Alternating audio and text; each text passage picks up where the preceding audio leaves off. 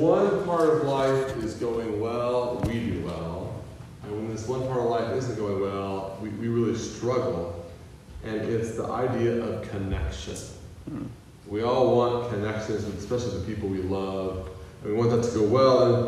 And it's something that we kind of can crave, but also can be elusive. And just think about how this goes on in our lives when it's not going well. Just think of this. If anybody here ever been reactionary to someone else in your life? No. Connection wasn't going well?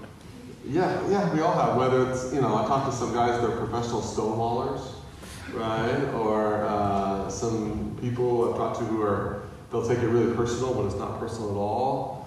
Or just imagine if a person or a couple comes to church here and they don't feel connected, what will happen? They probably what? Probably won't come back. Or if you have two single people going out to dinner and they don't feel connected, what happens? One and done. Right? It's one and done. There's not a second chance. Connection affects us whether it's going positive or negative in all sorts of ways. And actually, there's some interesting research out of Harvard that talks about connection that's even different in a church setting versus other settings. So if you could put the slide up, that would be the first slide. That'd be great. This is actually out of Harvard by someone a lot smarter than I am. It says the size or the impact of a religious community, or the impact of community participation tends to exceed those of other social participation. With regard to effects on mortality, suicide, cardiovascular disease, the effects on religious service participation are larger than for any other social participation indicator examined, including marriage, time spent, friends, etc. Basically, the positive impacts of being part of a religious group and being connected there has even a greater effect than these other relationships, which is so contrary to what we would see, I would say, in our kind of Los Angeles culture. Here's what I hear a lot of.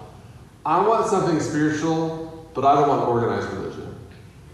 I would say that is kind of the norm in our culture. And so I was talking to a friend about this, and they said, I can find a great talk on YouTube any day of the week, or some podcast, or that type of thing, but I can't find community immediately.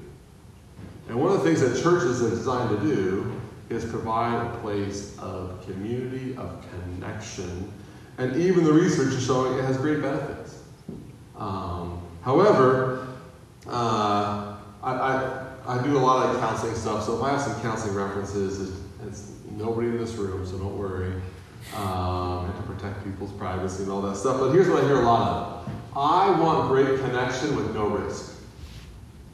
And how does that work out for people? It doesn't, but that's what I hear all the time. So in your daily life, the next slide, daily life, do you see connection as optional or necessary? Do you see it as optional or necessary? I would say, especially the last year or two with everything you went through, not being intentional about connection is sowing the seeds of loneliness. If we're not intentional about connection, we're sowing the seeds of loneliness. It happens all over the place. Now, I want to think of connection in two different settings. One is the selfish, kind of self-absorbed way versus the godly way. So anybody here know anybody that's self-absorbed? Anybody? Not in this area, only Santa Cruz area. Yeah. Wow, everybody here is so other-centered. That's amazing. No, we all see it around us. I mean, it's easier to see it in others than us, of course. And so, when I think of connection, I'm not trying to think of just like how to get all my needs met. It's more what's God's Word have to say about connection. From really living in connection is just living out God's design.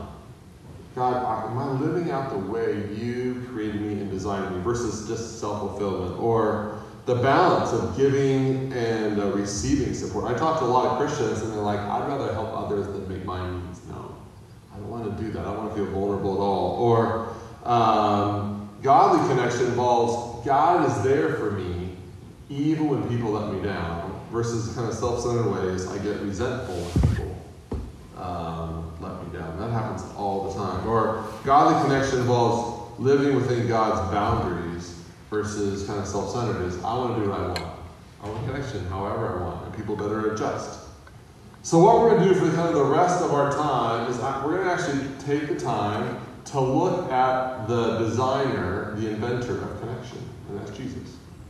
Jesus designed the whole concept of connection. So we're going to go basically spending time in the book of Luke, the rest of our time, and just looking at how did Jesus connect with people? What were his trends? How did he go about it? He designed the whole concept in the first place.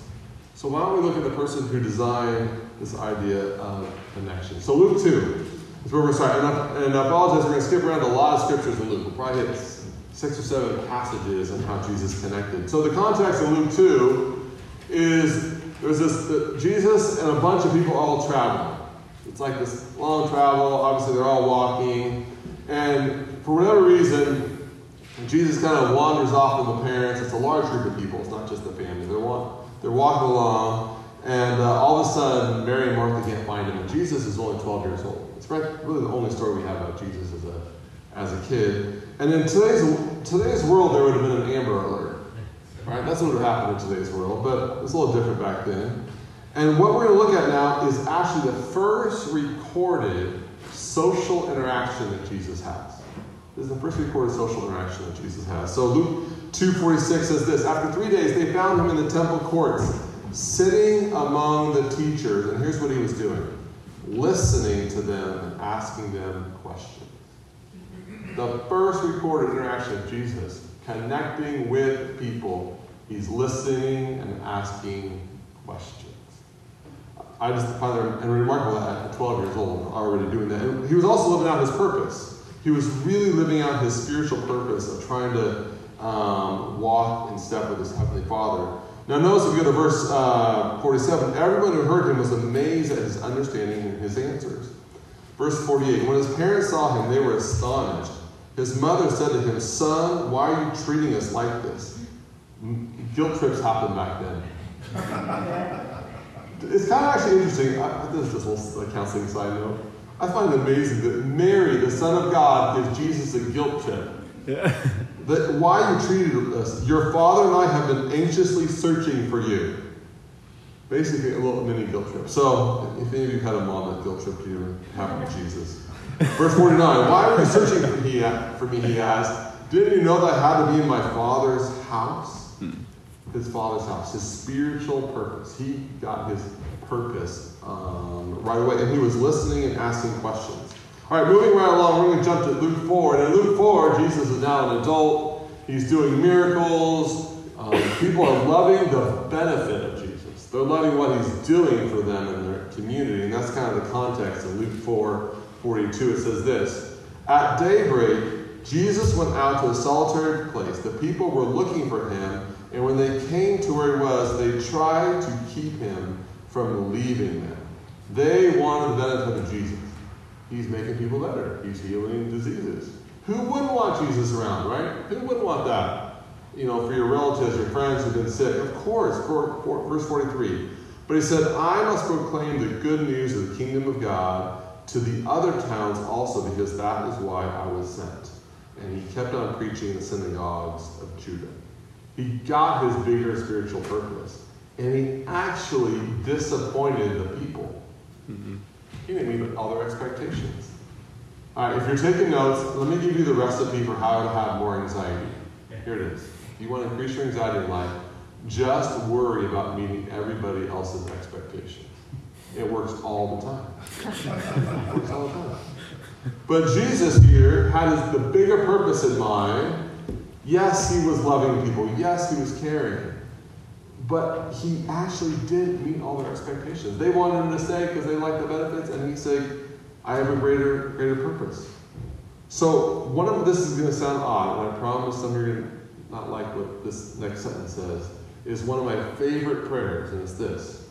God, this part's not on the screen, sorry. God, help me disappoint people the way you want me to. God, help me disappoint people. Now, not for the sake of passive-aggressive. Is there any passive-aggressive people? No, not for that. Not to be spiteful, but because I so want to do the will of my Heavenly Father, sometimes, yes, I will not meet people's expectations. I won't meet them sometimes. Sometimes I'll talk to people and they're like, I never want to disappoint anybody. I just can't. I was talking to my teenage son, he's 17, and he goes, Dad, I don't like this idea of disappointing. I'm like, nobody really does. But if you give too much power to that, you'll be miserable.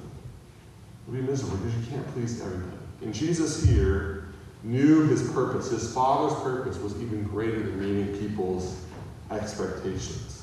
Gary Thomas says like this, he, Jesus, never allowed the desire of others to dictate who he spent time with.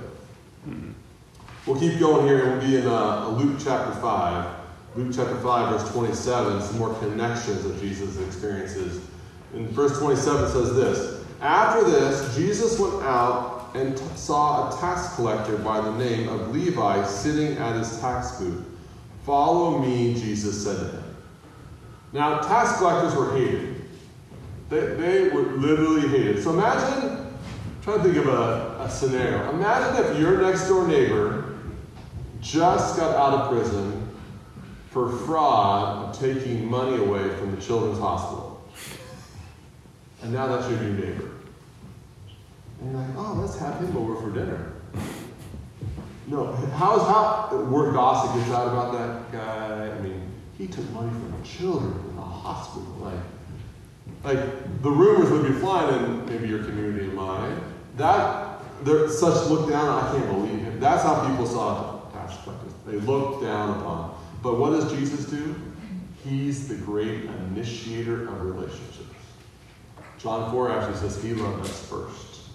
Right? So it keeps going here, verse 28. And Levi got up, left everything, and followed him. Then Levi held a great banquet for Jesus at his house, and a large crowd of tax collectors and others were eating with him. But the Pharisees and the teachers of the law who belonged to their sect complained to his disciples. Notice they didn't complain to Jesus.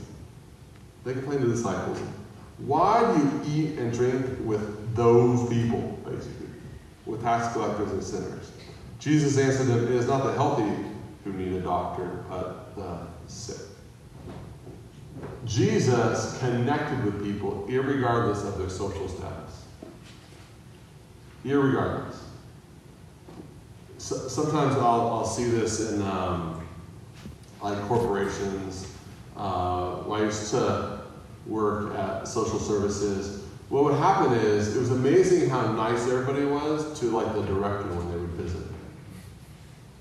But like the interns and the people that come by and clean the offices and off hours, they would be not treated so well by people. It was amazing how that kind of continues to this day. People would treat others depending on some of the social status sometimes. It's amazing, but Jesus, he was the great initiator to people in need of a Savior. And one of the things that we want to connect well, we have to be willing to initiate. Jesus initiated a lot of relationships with the people, the 12 disciples. He found them out. So, however, there's a lot of risk. There's a lot of risk when we initiate. Anybody ever initiate some connection with someone and it gets really awkward? And you're like, oh, how do I end this? Right? How do I just end this quickly? Right? Or, we initiate something and, you start talking about something and then you top your story. Right? Or whatever it is. And so what happens is we want this closeness without taking a risk to initiate. We want everybody to initiate towards us. But Jesus is a great initiator. Even though he knew he might be hurt, he was going to be hurt by his disciples down the road when they betrayed him. I've had people say, well, I don't want anybody to know my flaws because then they'll reject me. Right? I'll just do the superficial kind of initiating, not really true friendships.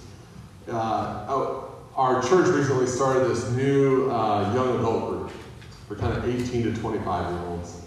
And we gathered at someone's house. There's probably about 15, 20 people. And I couldn't make it there. I only got there about 5 minutes before it started. So I walk into the room. It's like this big living room. And everybody's there anxiously looking at each other. And then trying to watch the TV because this feels socially awkward. And you can just feel like this, please do something, help us. It was just awkward. But then, we had some time together. I encouraged them to do a lot of talk with each other, a lot of discussion. And by the end of it, it was amazing how many of them were like, thank you. I actually got to connect. They're swapping phone numbers. They're doing something later. But they got past that initial awkwardness for the sake of connection, and they made it through, and they were like, I almost didn't make it here. I almost just left, because, that was awkward. Because they didn't know each other. But then an hour later, all of a sudden, they had a hard time leaving. Like the people whose home it was in, they're like, can we go? Right? Because they actually finally broke through and had some connection. And Jesus craves for us to connect with others, because that's how he made us. He made us to connect. But he also knew what it was like to connect and be rejected. So some of us, we want connection, but we're really reluctant to do it because we've been hurt before. And we don't want to be hurt again. And Jesus gets it. In Luke, there's a lot of scriptures on how he understands what it feels like to be rejected. Luke 9:22 says this, and he said, the Son of Man must suffer many things and be rejected by the elders, the chief priests, and the teachers of the law. Luke 17:25, but first he must suffer many things and be rejected by this generation. Luke 20:17, Jesus looked directly at them and said, then what is the meaning of that which is written? The stone of the builders rejected has become the cornerstone. He gets rejection.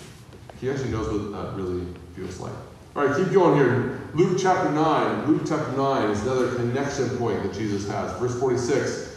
And the context here is the disciples and Jesus are all talking, sitting around with each other. And remember, Jesus, he gets all of it.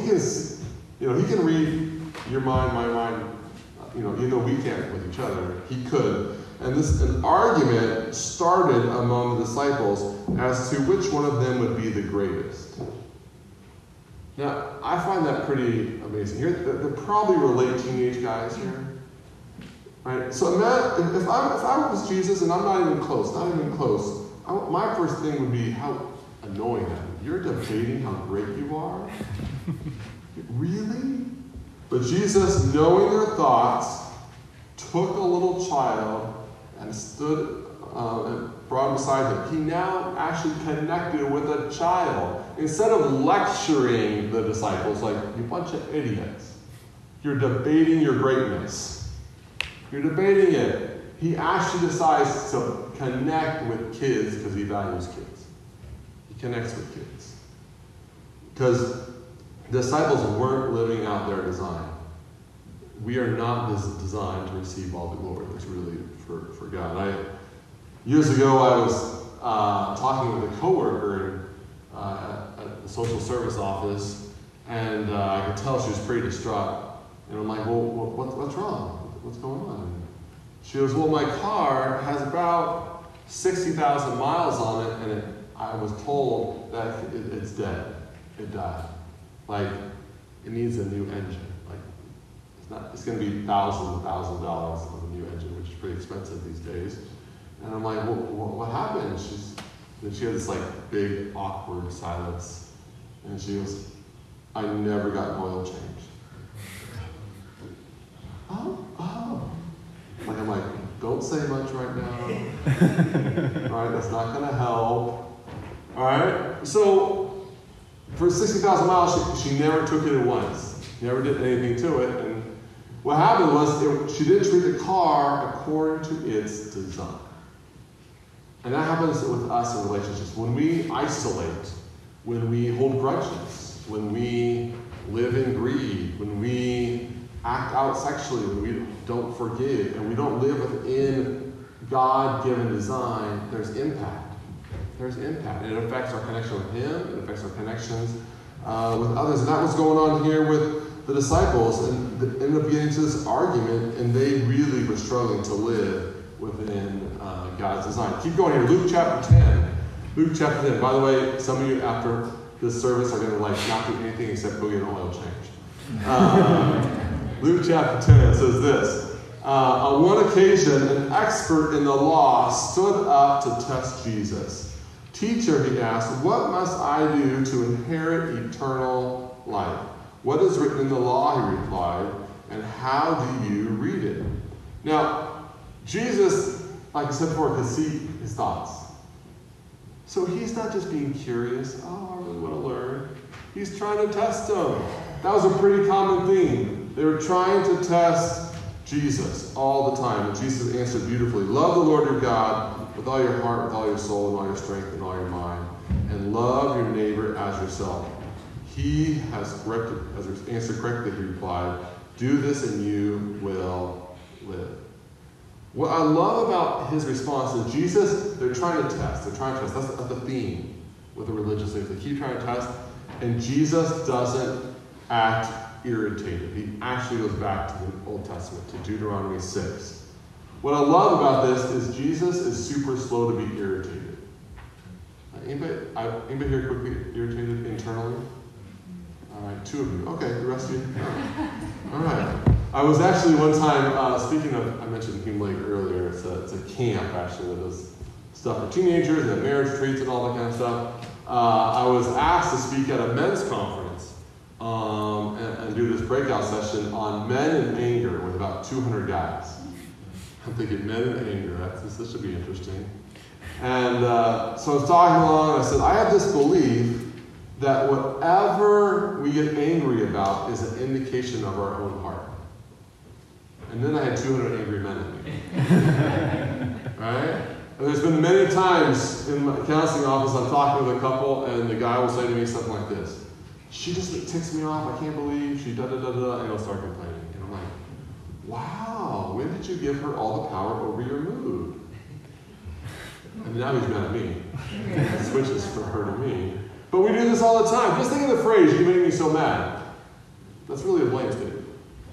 Right? That's an easy irritation. It's really saying, I want to give you power over my mood. But Jesus here, he knows the motives aren't pure. He knows they're not really looking to grow. They're not really trying to be molded to honoring the Heavenly Father. And he responds in such gracious ways, going back to Deuteronomy, and just loves well. Francis Chan put it like this. The more your spirit gets intertwined with his, the more you will feel what he feels. Love what he loves. Grieve over what grieves him. We worship a God who desires unity with his children. And this is really big, and between his children. It's both and. Really should be connected. All right, we'll keep going here. Luke chapter 10, another story here between Mary and Martha. Luke 10:38.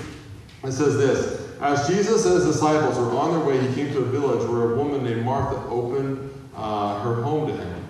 She had a sister called Mary who sat at the Lord's feet listening to what he said. But Martha was distracted by all the preparations that had to be made. She came to him and asked, Lord, don't you care that my sister has left me to do the work by myself? Sorry, I added the tone there. I have no idea. I have no idea. Tell her to help me. Martha, Martha, the Lord answered, you are worried and upset about many things, but few things are needed, or indeed only one. Mary has chosen what is better, and it will not be taken away from her. So Mary is just sitting at Jesus' feet listening and having a conversation. Martha's running around, and what's happening in Martha? If I just had like a YouTube picture of this scene right now, I can just imagine Martha internally. I can't believe it. She's not helping at all. Are you serious right now? Really? But yeah, and then in front of Jesus, I just imagine, you don't want to come across too irritated in front of Jesus. Right? But Jesus obviously picks up on this. He knows what's going on. But what was going on in Martha's head that really fueled a disconnection and actually fueled some anger was comparison. Comparison. She's not going to help? What's her problem? What's her deal?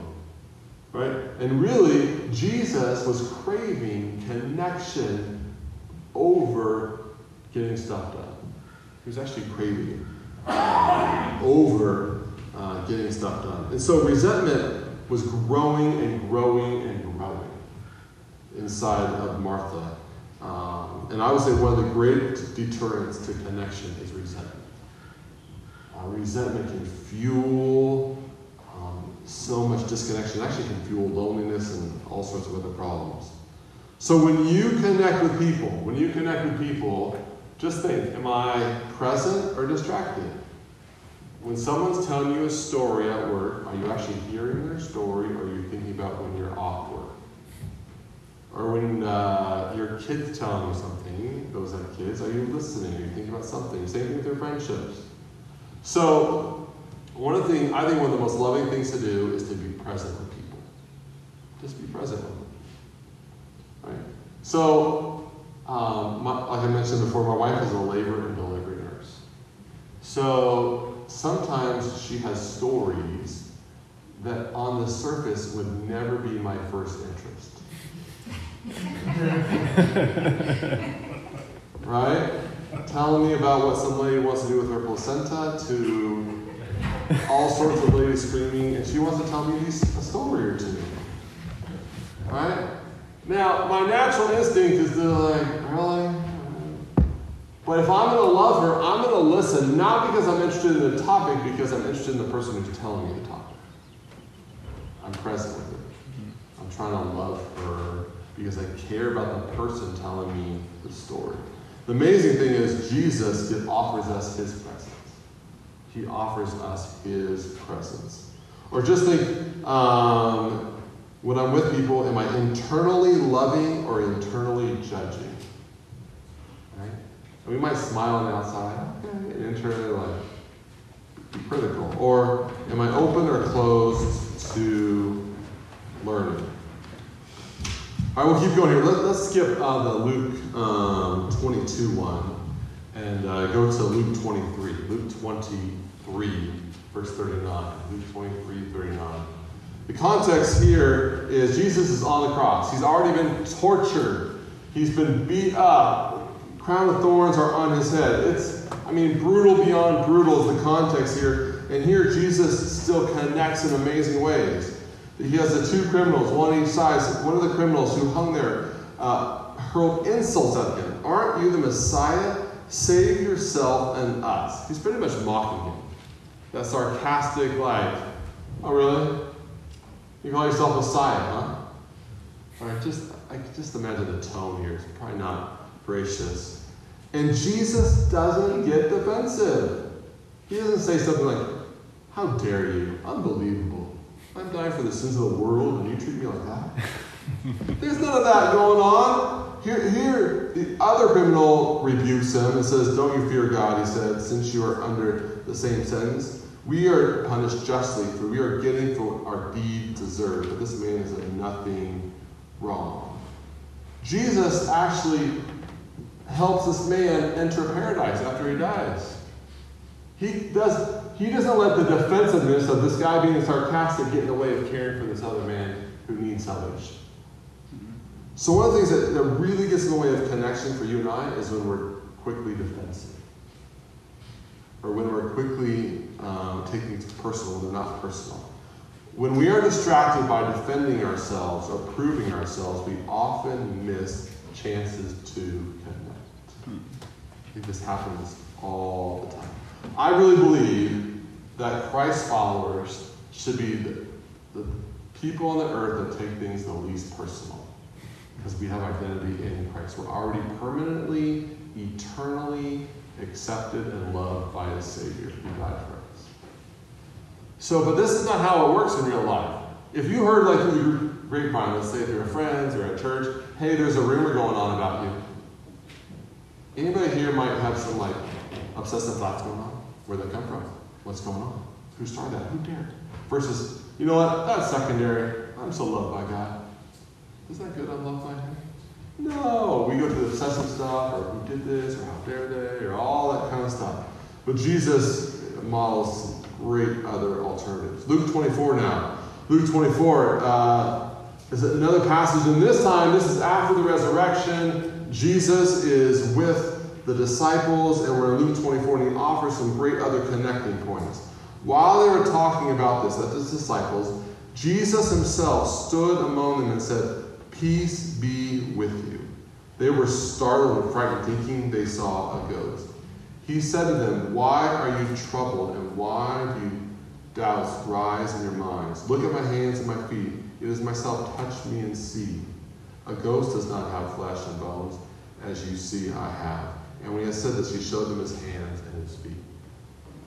Now, just not that long ago, all of the disciples, one of them sold him for 30. Thomas, Judas, he wasn't there, but the other 11 guys betrayed him. So imagine you were getting ready to be killed, and 11 of them all desert you.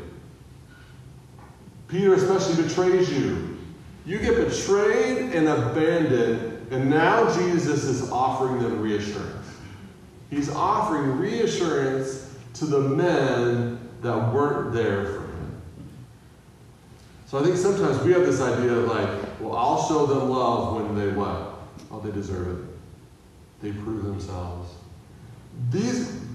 Jesus was amazingly reassuring them. He didn't lecture them. You know, where were you guys a little while ago? I'm on the cross and you take off. Or I go to pray and you guys fall asleep.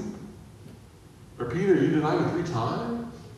He provides reassurance and care to the men that really weren't there for him. All right, so here's what I want to do, a real practical thing. I want everybody to try to think of one person in your life that you have regular contact with. Okay? You have some, just get a name of a person. It could be a coworker, roommate, spouse, whatever it is. You have someone in your head, just a person. What I want you to think of now is the next slide. I want you to think of what are their needs. If we go to the next slide, please. The person that was in your head, they have needs to be heard, to be loved, to be undervalued, to feel included, to be wanted. The person you just thought of has all these inside them. Now, we don't go around saying these things. That would make things pretty awkward. Hi, I'm so-and-so. I don't feel wanted today. We don't talk like that. Of course we don't. But this stuff is how God made us. And he made us to get many of these needs met by him, but he also designed us to have those needs be met by others too. I find it interesting that when Adam was created by God, Adam had God all to himself, and he still said it wasn't good for him to be alone. He created us to have connections with others. All right, go to the very next one, please. So how did Jesus connect? The second one there, it says, Jesus did not over-explain his motives when he was misunderstood. Next one, he was present with people. He did not numb himself to something that was difficult. He would risk his reputation by spending time with the sinners of the day, and he loved people that did not meet his expectations. So I want you to think of someone in your life that hasn't met your expectations. I wonder how you love them. That's a tough one. It's really easy to meet people that meet all of our expectations, and they love you back, and they notice when you do well. Those people, it's a little easier to love. It's a lot harder to love people that don't meet our expectations. And Jesus went against cultural norms in order to connect people and point people to his heavenly Father. So many, many years ago, there was this little girl in the Sunday school class that I taught. And I think she was, if I was to guess, she was craving a lot of attention and not getting it anywhere. I think she was probably in 4th grade, and I was the Sunday school teacher. And this girl, I would say, would like to take over a Sunday school class if she could by her acting out kind of behavior. She would make teaching a lot more challenging, I would say. But in the traditional settings, probably both school and Sunday school, what would probably happen? She would get in trouble and have to talk to the parents and all that kind of thing. And I was thinking, I wonder if I can connect with her in a different way. I wonder if there's a different way of connecting with her. So I changed my strategy. I decided every time she came into the classroom, every Sunday morning, whether she was late, on time, and she would often come in late, I would stop the lesson or stop the little song, and I would say, hey, hold on everybody, stop the song. Look who's here. Aren't we glad she's here? This is good for us. Hey, we just wanted to say thanks for being here. It's so wonderful that you're here. She had this look of like, you're crazy. You're crazy. But I did a week after week after week. Probably 25 weeks. Doing the same thing after the same thing after the same thing. And it was amazing, about 10 weeks in, guess what happened with the behavioral problems? They went away. And so then it came to her to move on to the next grade up in the Sunday school class. And who was the one kid in the class who wrote me a letter that said, thank you for teaching my Sunday school class? It was that little girl. because she felt connected. And not just connected for what she did wrong, but just connected just because. And I think that's the great thing about the gospel. Jesus craves connection with you or I, even when we blow it. Even when we have stuff we might regret. Or we have thoughts like, ooh, that was not good.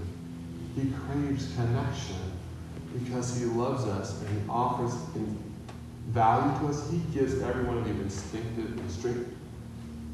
Can't say the word. What's the word? What's that? Intrinsic, thank you. Intrinsic value. He gives us all intrinsic value because he loves us. And he offers salvation to you or I that's permanent and forever. He offers us adoption into his family. If you don't know Christ, he offers the greatest gift you can have, and that's a permanent relationship with your Creator who died for you. Well, I hope later this week, the rest of this weekend, you won't just get an oil change, but you'll realize God has a plan for you, and he wants to connect with you. I love even the prayers that were read and the scriptures. That's one of the ways he connects. But he also connects us through his body, the church. If you're new to this church, I'm a guest here. I'm not paid to say this stuff. But I hope that you'll stay connected, even more connected, because that's how he designed us. He designed us to connect. Take some risks. Take some risks to connect with people and do the beyond that. Hi, how are you? And then you move on. I need some coffee. Or whatever it is. I hope you really connect because that's how he designed us. Let's pray. Lord, thank you for your word. I thank you that we don't have to meet your expectations for you to want to connect with us. Lord, I pray for the families, the friendships in this room. I pray that you would provide deep friendships that grow and thrive. I pray for those in this room that feel isolated, feel lonely. You'd break through some of those barriers that get in the way, whether it's fears of the unknown or fear of being hurt again. God, I thank you that you are there right in the middle of whatever we go through. God, you care about every emotion we feel. And I pray your blessing over this church in the weeks, months, and years to come. In Christ's name, amen.